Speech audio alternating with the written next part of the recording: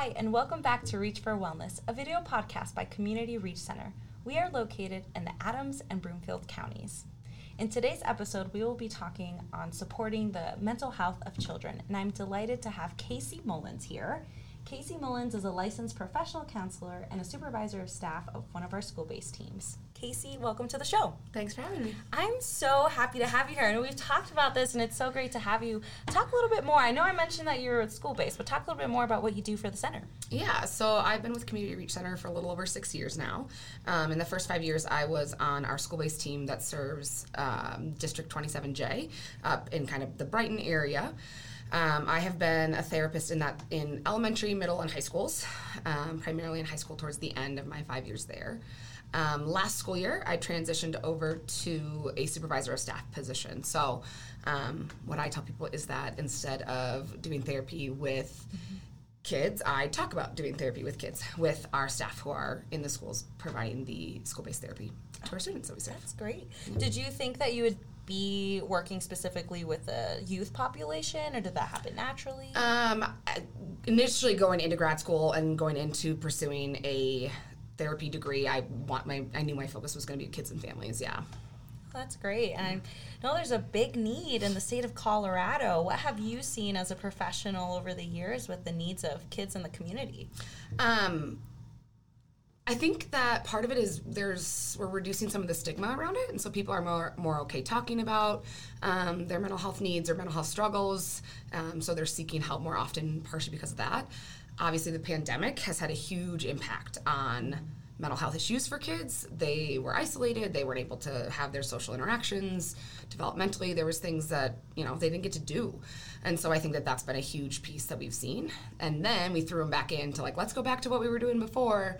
And so I think kids just missed out on some skills that they need or could be helpful in managing some of those stressors and stuff that came up when they returned to school and stuff. Yeah, no, the kids have been through quite the changes while they're also going through their developmental changes. Absolutely.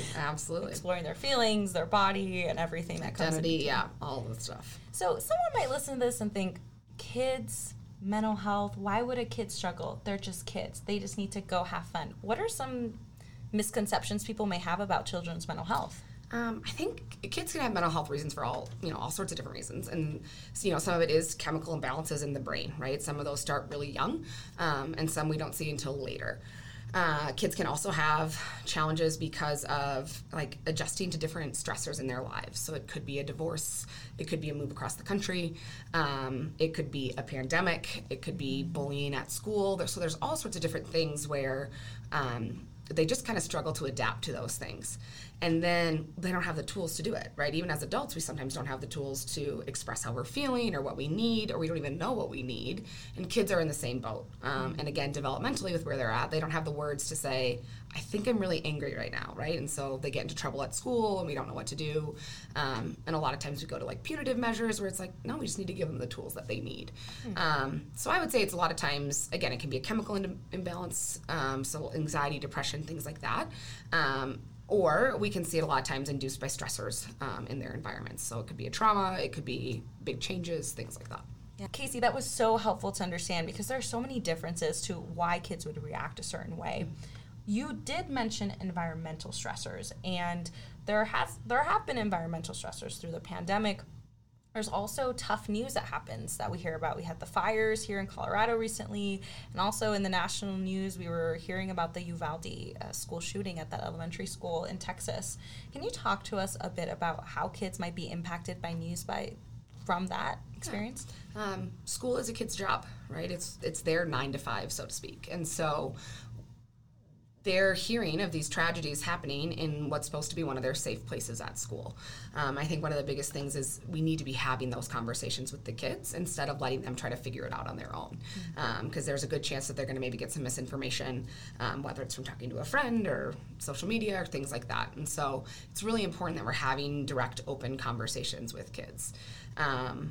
And so we can open up the conversation really easily of hey, something happened in the news today. Have you heard anything about it? Just to see where they're at, right? They may have no clue that anything happened today, or they have not heard about the shooting, or they might have heard people talking about it and they might have questions. And so it's really just opening up the dialogue to kind of find out where they're at. Super important to just normalize how they're feeling. They might be feeling scared. They might be feeling anxious. They might be worried. They might be confused. And so letting them know, like, all of those feelings are okay, and doing our best to answer questions that they might have about the scenarios and how that could translate to their circumstances, their lives, what happens to them at school. You mentioned being direct. Why is that so important? Because I'm thinking sometimes people are, or maybe parents or adults are thinking, well, we don't want them to feel bad, or we don't want to worry them. Why is being direct important? It's a couple different reasons. I think part of it is when we aren't direct, we also aren't, for lack of a better word, directly answering the question, right? And so, did you hear about anything? Well, yeah, they could be like, yeah, I saw that there's a new trending TikTok video, right? Okay, right? And so that leaves it there. And they may be afraid to ask you, like, or bring up, hey, like, yeah, I heard about this school shooting, right? Sometimes kids are protective of other people's feelings, and so they're not going to ask the tough question either because they don't want to upset their parent or their guardian or their friend or whatever the case may be. And so in being direct about it, we know that we are directly answering the questions that they have instead of leaving things ambiguous or kind of out there.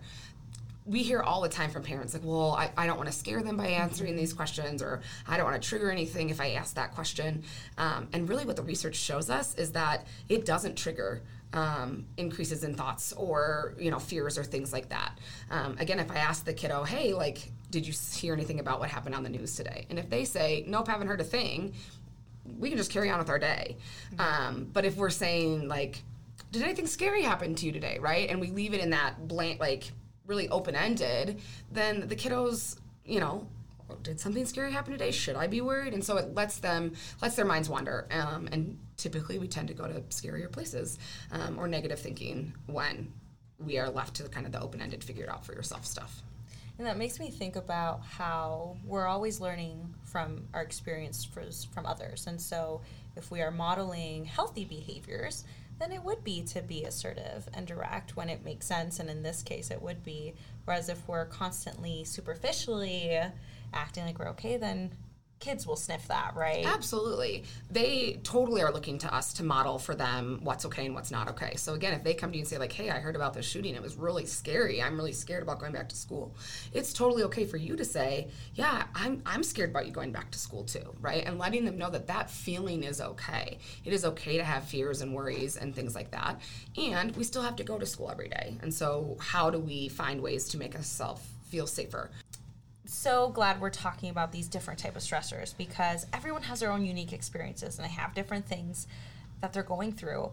And one of the needs that a child might have is feeling different. And there's lots of reasons why someone may feel different. Mm-hmm. And one of the big ones could be if they identify or they're part of the LGBT plus community. What are some of the ways that would impact a young person as they develop? Yeah, developmentally, kids are looking to connect with other peers and to feel accepted and to feel like they are a part of something. And so when they feel like, I don't quite fit in this box that a lot of people are in, there can be a lot of isolation from that, feeling really confused, and just feeling like they don't quite belong.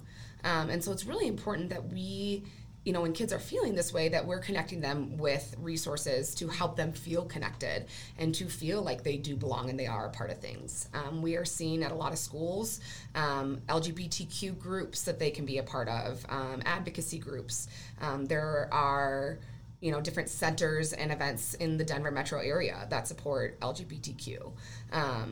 But it's so important that we are honoring for these kids that they are who they are, and it's okay that they are who they are, right? And so we acknowledge that, we accept that, and we're gonna, join them on that journey in, accepting and becoming their true identity.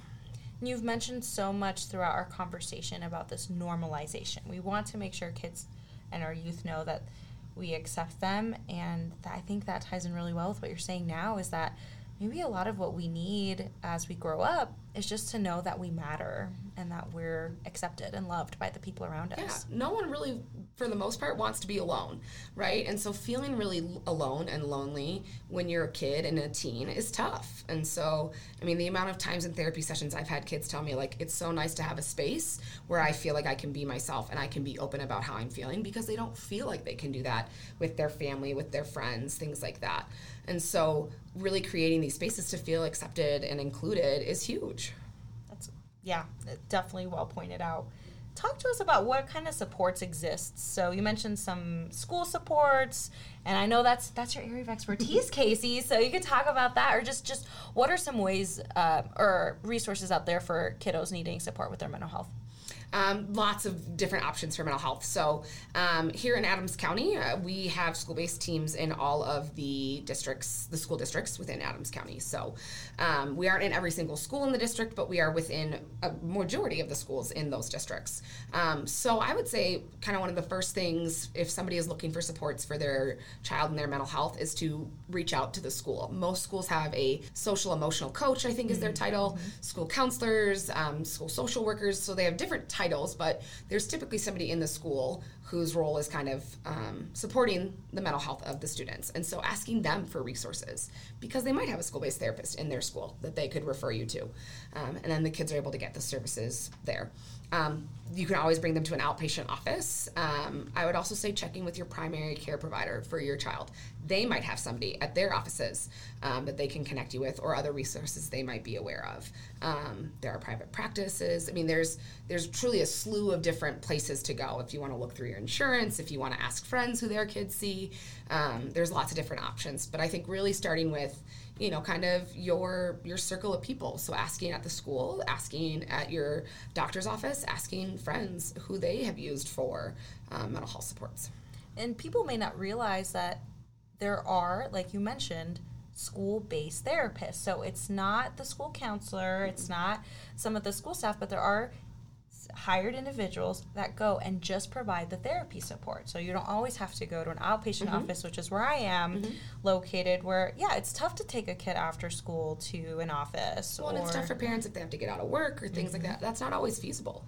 And so what I always told my clients is I work in your school, not for your school, right? And so my job is to meet you where you're at, literally in your school building. And so, we work around schedules and things like that to be able to pull kids through the school day to really help the family reduce barriers to getting care for their kids at the school. And so I'm doing the same thing you're doing, just in a school building.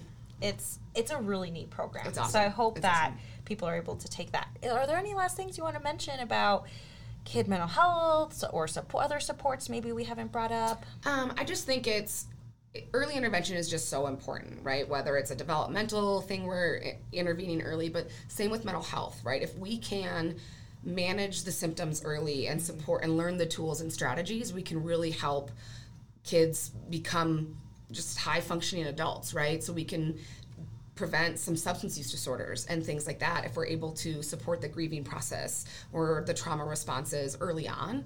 And so it's just super important to get those kids the help they need early on.